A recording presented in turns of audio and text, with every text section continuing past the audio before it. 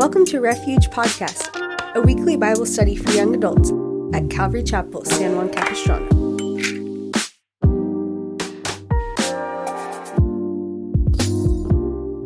Now, we've been going through the book of Psalms, and our author a lot of times has been David, King David. Now, this psalm is different. The Psalms have different writers and different authors. I think there's 10 different authors, including David. One is attributed to Solomon for sure. There's a psalm that's written by Moses. And tonight, the one that we come to are the sons of Korah. So when we talk about the sons of Korah, obviously you guys know the story, right? Just kidding. So Korah is it's an interesting story. If you go back into the Old Testament, in the book of Numbers, in I think chapter 26, the sons of Korah were the son Korah was the son of the Kohathites, or Kohath.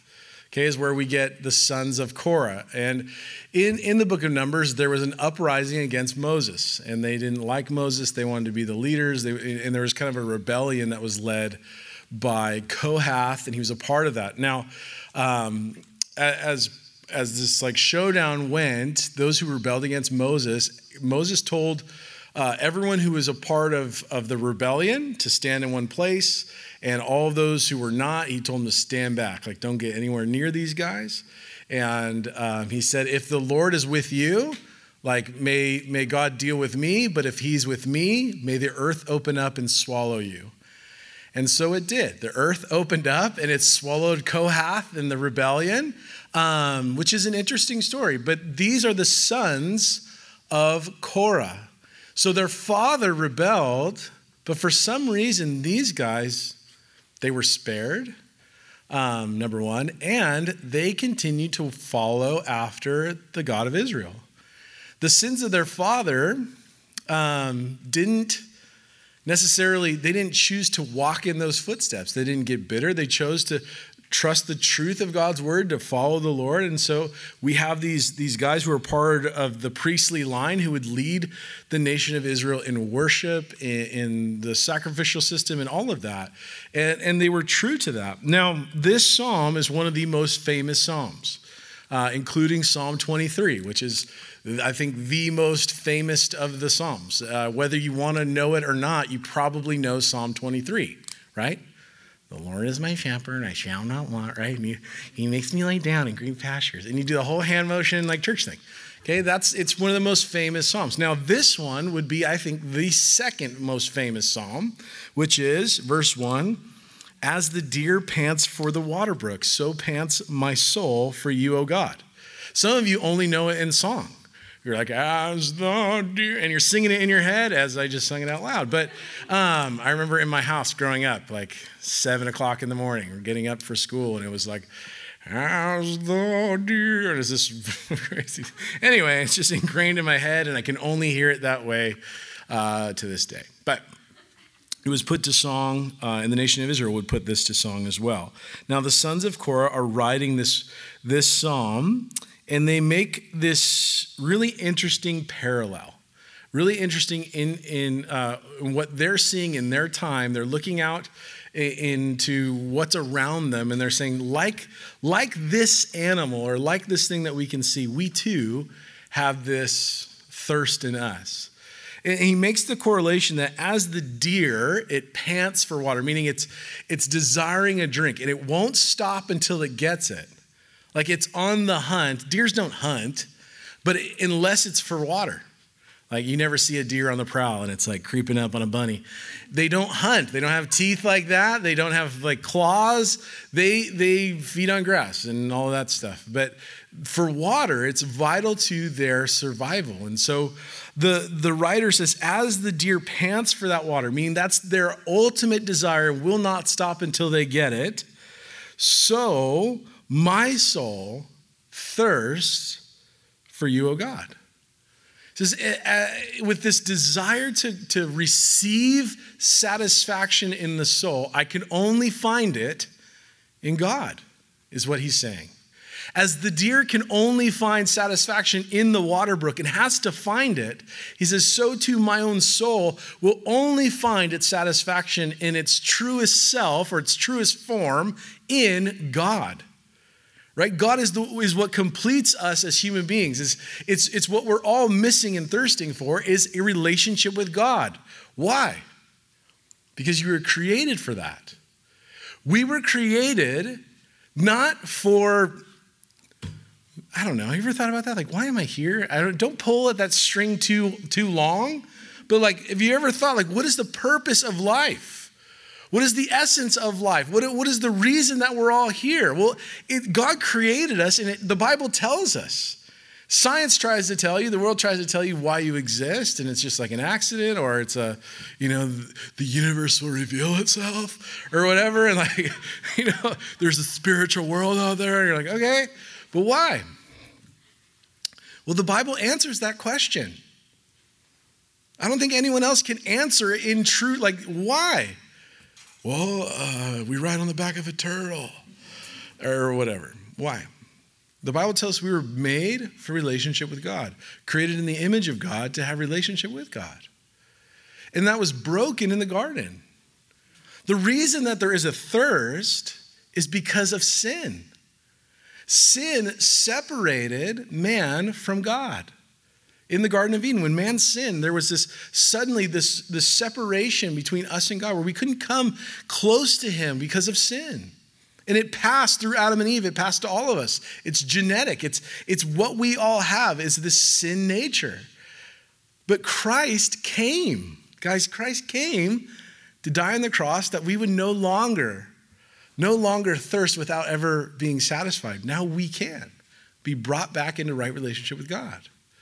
And so the psalmist is saying this desire that I have is something that I'm not going to stop until I get, and it's God. My soul thirsts for the living God. The living God. He makes the parallel between water and God and the living God. Okay? If you turn over to John chapter 7, verse 37, in the New Testament, Pastor John just talked about this last night, in fact.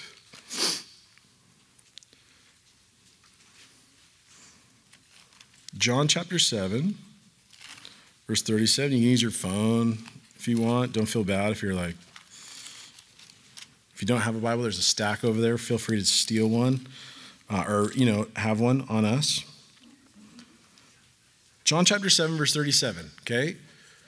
There's a correlation between this psalm and this verse, right? The deer pants for the water, for the water of the soul that thirsts after the living God, okay? Have that in mind. Jesus on the last day, verse 37, on the last day, that great day of the feast. Which feast are we talking about? We're talking about the Feast of Sukkot or Tabernacles. It was the Day of Atonement here in or not the Day of Atonement, it's the Day of Sukkot. It was this time where they would gather together and they remember what God did in the wilderness, how he led them by the way, that he provided water from the rock and he provided manna from the sky and all that stuff, okay? And they would remember that. They would tell their kids about it. They would build little tents and lean-tos and camp. And they would look up at the stars and be like, they would tell the story. They would recount it. So it's on the last day of that feast, that great day of the feast, and Jesus stood and cried out, saying, if anyone thirst, let him come to me and drink. He who believes in me, as the scripture has said, out of his heart will flow rivers of living water. So it's on this last day, they're commemorating this rock that was hit. And as Moses struck the rock, water came from that rock. And it was able to water all the people. 1 million plus people drank from this rock. And Jesus makes the connection here and stands up on this day at that moment when that ceremony is taking place. And he says, that is pointing to this rock. And if you would come and drink of me, you will never thirst again, is what he told the woman at the well, right? Because he's the living God. He's the living God. And what the soul thirsts for is not just some dead ritual or dead religion. It's searching for what is real and alive. And so he's saying it's in God. It's built into all of us, this thirst for the spiritual. That's why you have Joe Rogan telling people to do shrooms. in order to have a spiritual experience. Isn't that crazy? You want to have a spiritual experience? Because people are realizing that we're spiritual beings, that we have a soul. And he's saying, if you want to have a spiritual experience, here's what you do. Take shrooms. You're going to see some weird stuff and have a spiritual experience. Those aren't the spirits you want to experience. That's the darkness. That's the craziness. That's terrifying. What the Bible says is that the spiritual experience can happen because you're connected through faith to the living God. It's as simple as drinking, he says. Come and drink. And he says, not only will you just be satisfied, you will become a spring yourself.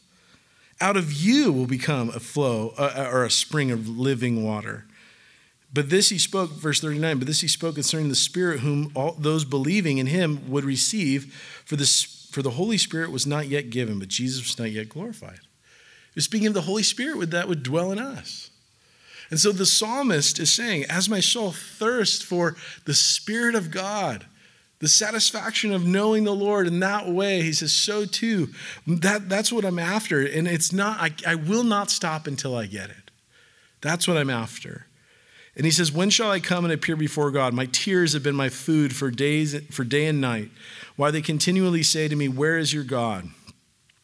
Now, we don't know where the sons of Korah are at this time. It sounds like, as you read on, that they're outside of the fellowship of God. Like they're not in the temple. If you go over to verse 9, it says, why do I go mourning because of the oppression of my enemy? As with the breaking of my bones, my enemies reproach me while they say to me all the day long, where is your God? There's something going on where there's oppression and they're not able to come into like the worship house of the Lord.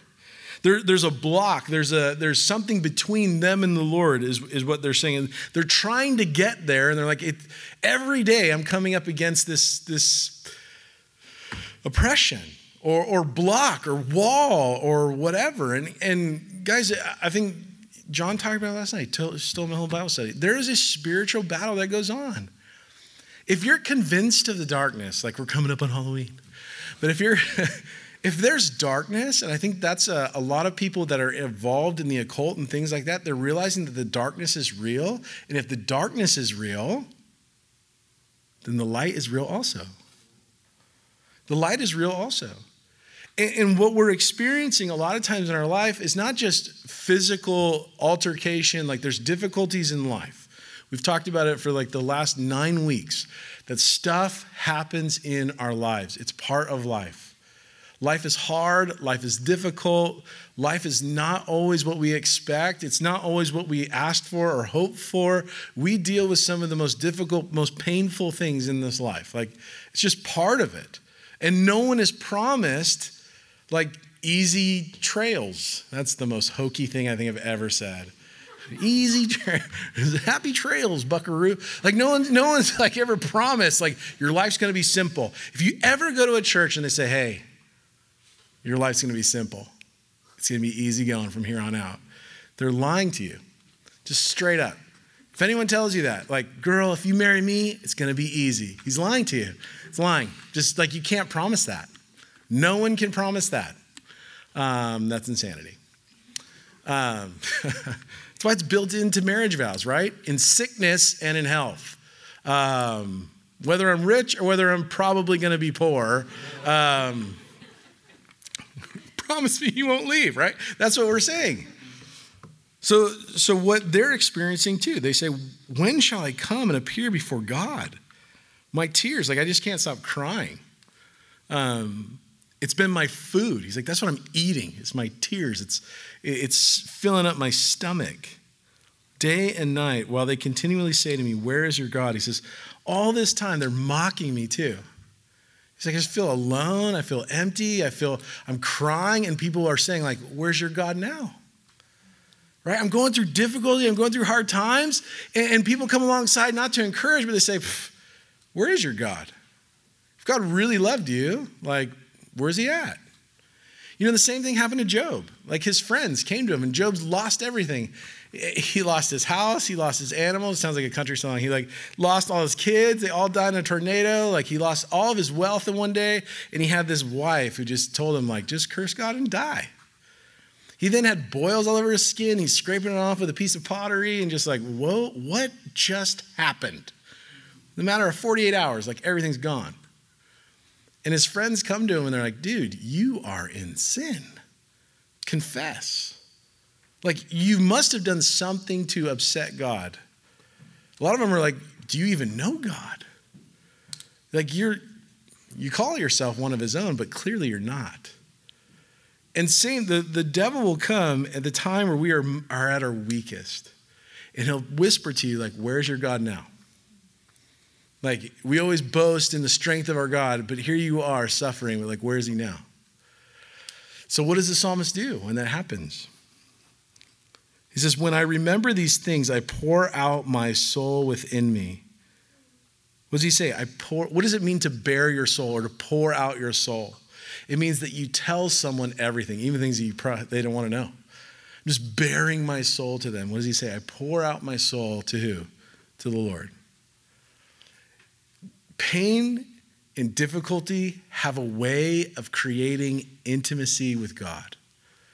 Like, I think it was C.S. Lewis or Charles Spurgeon. He says, I've learned to kiss the rock or kiss the wave that throws me against the rock of ages. Not kiss the rock. Not Dwayne Johnson. Which, what a tasty dish he is. There's no recovering from that, is there? No.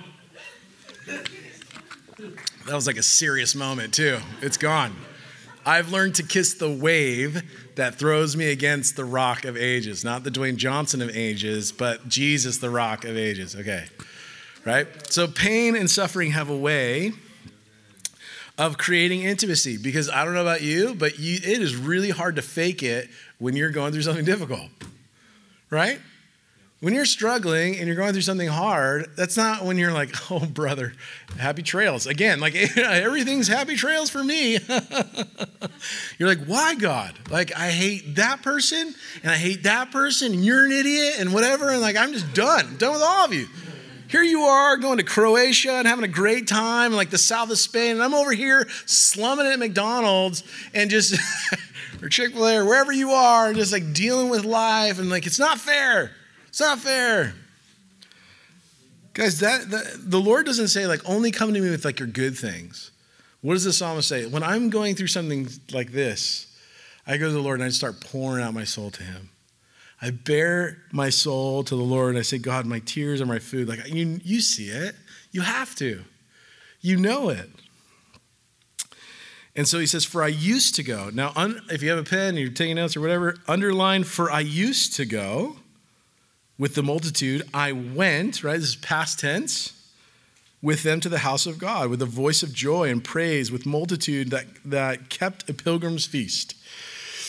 Okay, so what the pilgrim's feasts were these 3 feasts every year, and the nation of Israel would make a pilgrimage to Jerusalem. Men of certain age were required on Yom Kippur, the Day of Atonement, the Feast of Sukkot, and Passover.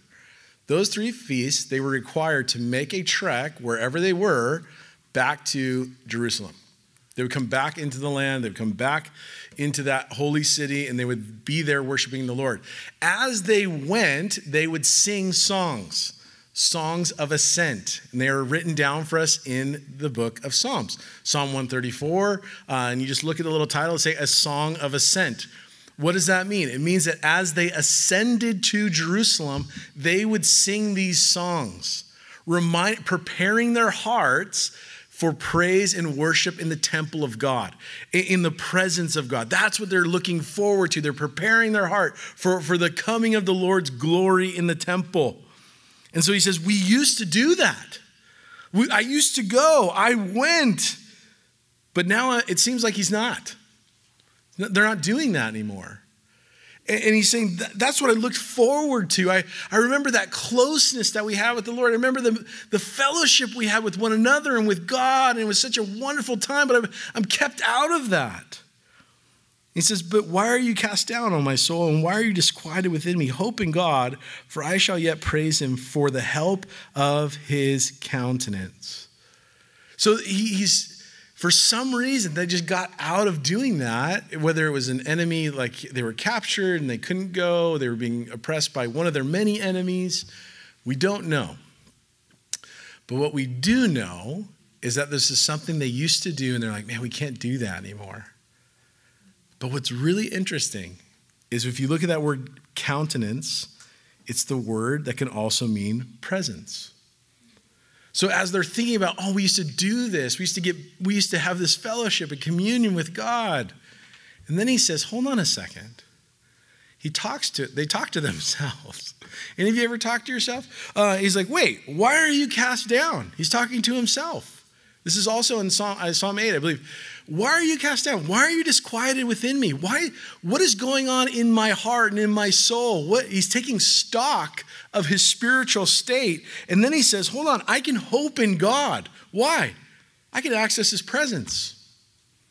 Guys, this is pre-cross. How are they accessing the presence of God? How do you and I access the presence of God? Through prayer. Through Jesus Christ. He's the door. So at any point, if you're struggling and going through something difficult and you're like, well, man, I used to go to church. I used to be reading my Bible and I'm just not doing it anymore. I feel disconnected from the Lord. Why are you cast down? Hope in God. You can access his presence anywhere, anytime. Through prayer. Through fellowship. Through his people, through church. Like you can access God's presence anywhere, anytime. It's through prayer. What a wonderful truth. It cuts depression. Like it's crazy how anxiety ridden we can be. I don't know if you've ever experienced anxiety. I never have until like 3 years ago. And I was like, why do I feel like I'm going to die? It was like, oh, I'm having an anxiety attack. I didn't know what it was. I used to make fun of people with anxiety. And then I realized this is awful. This is horrible. This is terrible. Do you know that anxiety is not something new? Do you know that even the psalmists, the psalm writers, experience anxiety? They say, I'm far from God. They're panicking. And then he says, hold on a second. Before I let my emotions go crazy, before I let this go too far, I'm going to stop and I'm going to consider the Lord. I'm going to consider his countenance. And I'm going to praise him because I can. I can. No matter where I am, nothing separates me. That's what Romans tells us, that nothing can separate us from the love of God, which is in Christ Jesus. Nothing. Height, depth, length, width. Like there's nothing that can separate you from the presence and the love of God. And so he rejoices like, oh man, that's right, God, you're here. It's almost like he's saying, I don't need to go to Jerusalem. You're here. The whole earth is yours, the psalmist would say. The earth belongs to you. This is where you dwell. The earth is your footstool. I mean, he's just reminding himself, he's reminding himself through scripture of who God is. And I think that's one of the ways we combat stress, anxiety, worry, temptation, is with the word of God, the truth of God's word. And so he takes stock of where he is and what's true, and he remembers the presence of the Lord. He says, oh my God, verse 6, my soul is cast down within me, therefore I will remember you. What's one of the keys to like having victory over depression and anxiety? Remember the power of the Lord. There is nothing more powerful than God. Even your depression, even your anxiety. And I don't want to make light of it because it is a real thing. We never want to make light of what people are experiencing and going through, and it's deeper and it's darker for some or whatever, but it's never more powerful than God, ever, ever.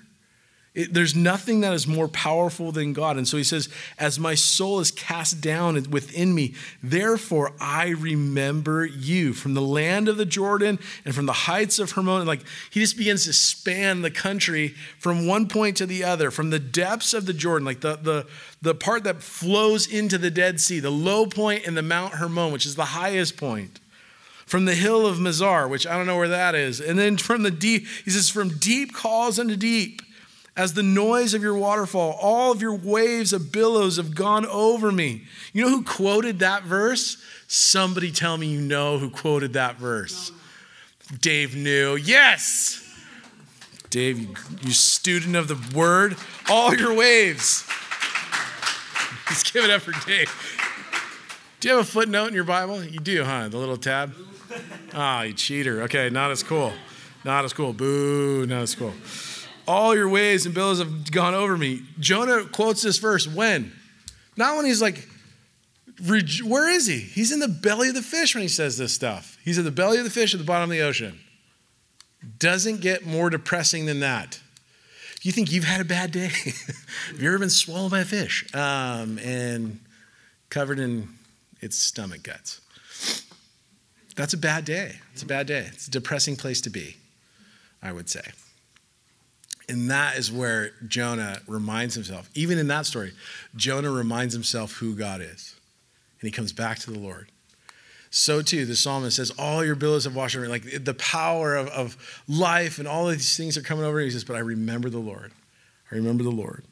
I come back to remind myself that God is more powerful. I have to allow that. Guys, we have to allow the things that we know in our minds. Okay? If you know this in your head, it's head knowledge. Like we know. Theologically, I know that there's nothing stronger than God. We've sang it as little kids in church. Maybe you're new to church and you're like, I'm learning that nothing's more powerful than God. Okay, I can know that. But what is the Psalms about? It's about taking theology and bringing it into reality. Not just what I know of God, but what I know in my heart to be true of God. Afterwards, yeah. So he quotes that verse. Anyway, the Lord will command his loving kindness in the daytime, and in the night his song shall be with me, a prayer to the God of my life. I will say to God, my rock, why have you forgotten me? Why do I go mourning because of the oppression of my enemy, as the breaking of my bones? My enemies reproach me. Why they say to me all the day long, where is your God? Again, introspectively, he says, why are you cast down, O my soul? And why are you disquieted within me? Hope in God. What's your hope in? Turn with me real quick to Jeremiah chapter 17.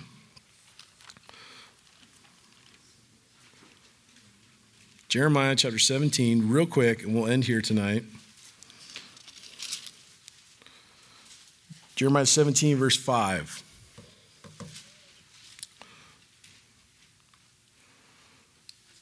It says, thus says the Lord, cursed is the man who trusts in man and makes flesh his strength, whose heart departs from the Lord, for he shall be like a shrub in the desert, and shall not see when good comes, but shall inhabit the parched places in the wilderness, in a salt land which is not inhabited. Now here's the contrast. Verse 7, blessed, or oh, how happy is the man who trusts in the Lord and whose hope is in the Lord. For he shall be like a tree planted by the waters, which spread out its roots by the river. And we will not fear when heat comes, but its leaf will be green, and will not be anxious in the year of drought, nor will cease from yielding fruit. So the Lord draws a contrast. He says, there's the person that puts their trust and hope in man. Meaning, when you put your trust in something, you're putting your full weight on it. Like you trust this little chair to hold you up. You're putting your full weight on it. You're putting your faith in it. You're leaning upon it. He says, when we lean upon what man can do and man's strength, he says, what will happen? Your heart will begin to depart from the Lord. And your heart, as it begins to depart from the Lord, meaning you begin to trust in what man can do. Like, I don't need God. I don't need him. I got this. Trusting in my strength, trusting in my own way. He says, you will be like a shrub in the desert. And there's anything sadder than a shrub in the desert, right? It's just holding on for dear life. Its roots are, like, there's nothing, there's no fruit growing on it. It's just sticks. It's like a tumbleweed. There's nothing fruitful about it. He says, but the man, the contrast, and in salt land, like nothing grows on salted lands. Like when you salt a path, when you throw salt on ground, nothing will grow on that spot. The salt kills it. So nothing can grow.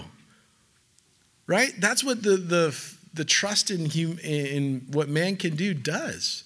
Dries us up. And so he said, blessed is the man who trusts in the Lord, who puts their full weight in God, and whose hope is in the Lord. Look at the contrast. You will be like a tree planted, like firmly planted. by the water, meaning you have a source flowing constantly, which spreads out its roots by the river. Meaning you not only does your roots go deep to that underground source, but it goes out in distance. So look what he says, when he comes, there is a promise of difficulty, right? When it comes, you don't have to be afraid when he comes because its leaf will be green. Why? Because you're rooted in the Lord. Your strength is in the Lord. Your trust is in the Lord. And its leaf will be green and will not be anxious in the year of drought. What will happen when we put our trust in the Lord? You're not going to be anxious about what's going on around you because your trust is in God. Your hope is in God. What a difference. When your hope is in man, do you experience anxiety? Yeah. And your heart starts to drift like the psalmist. Guys, find comfort in the fact that he started drifting. He's like, I'm crying all day long and I'm like freaking out and I'm worried and I feel like my heart is leaning away from the Lord. I don't feel his presence in my life. I feel cut off from it. And then he says, hold on a second. That's impossible. I don't want to trust in myself. I don't want to trust in my plan. I want to trust in God. And again, refocus my faith and my hope and I want to plant it back on the Lord and hold fast to him. And suddenly the psalmist changed. Why are you disquieted? Hope in God. I shall yet praise him, the help of my countenance and my God. So as I begin to praise him and worship him for just who he is, in spite of my circumstances, my countenance changes. I have joy again. I have hope again. I'm at peace again. My soul is satisfied again, like he said in the beginning. And my countenance and my help is found in my God. So that is Psalm 42. It's a wonderful psalm. As the deer pants for the water, so my soul longs for the living God. And so tonight, I don't know where you're at and what you're dealing with and where your mind is and where your heart is and what you're feeling inside, but I just want to encourage you. It's a simple, very simple truth. Are you trusting in what you can do? Or are you trusting in the almighty, powerful God, there's nothing too powerful for him. There's nothing stronger than him. Even our anxiety, even our depression, even the times where we're worried and freaking out, we don't know what to do, and our job stinks, and we're like, I hate it, but I have to go anyway. I'm just going to praise God and worship him, and crypto's diving, and like all my mind. I'm just kidding. You're right there. I can see you. No matter what's going on in your life, you can just rejoice in God. I'm going to encourage you, if you don't listen to worship music, why not? If you're bummed out all the time, try listening to worship music. I know it sounds not in a legalistic way. If you're but no, I love, lo-fi chill. And it really brings me zen or whatever. Okay, cool. Try listening to just worship music and see what happens. Just like we said last week, let's try praying for 3 minutes a day and see what happens. Which you don't have to tell me if you did it or not, but try starting your day with prayer and worship and see what happens that day. See what your countenance is like. See where your head is and your heart is that day. It could be different. It could be different. My mom used to say garbage in, garbage out.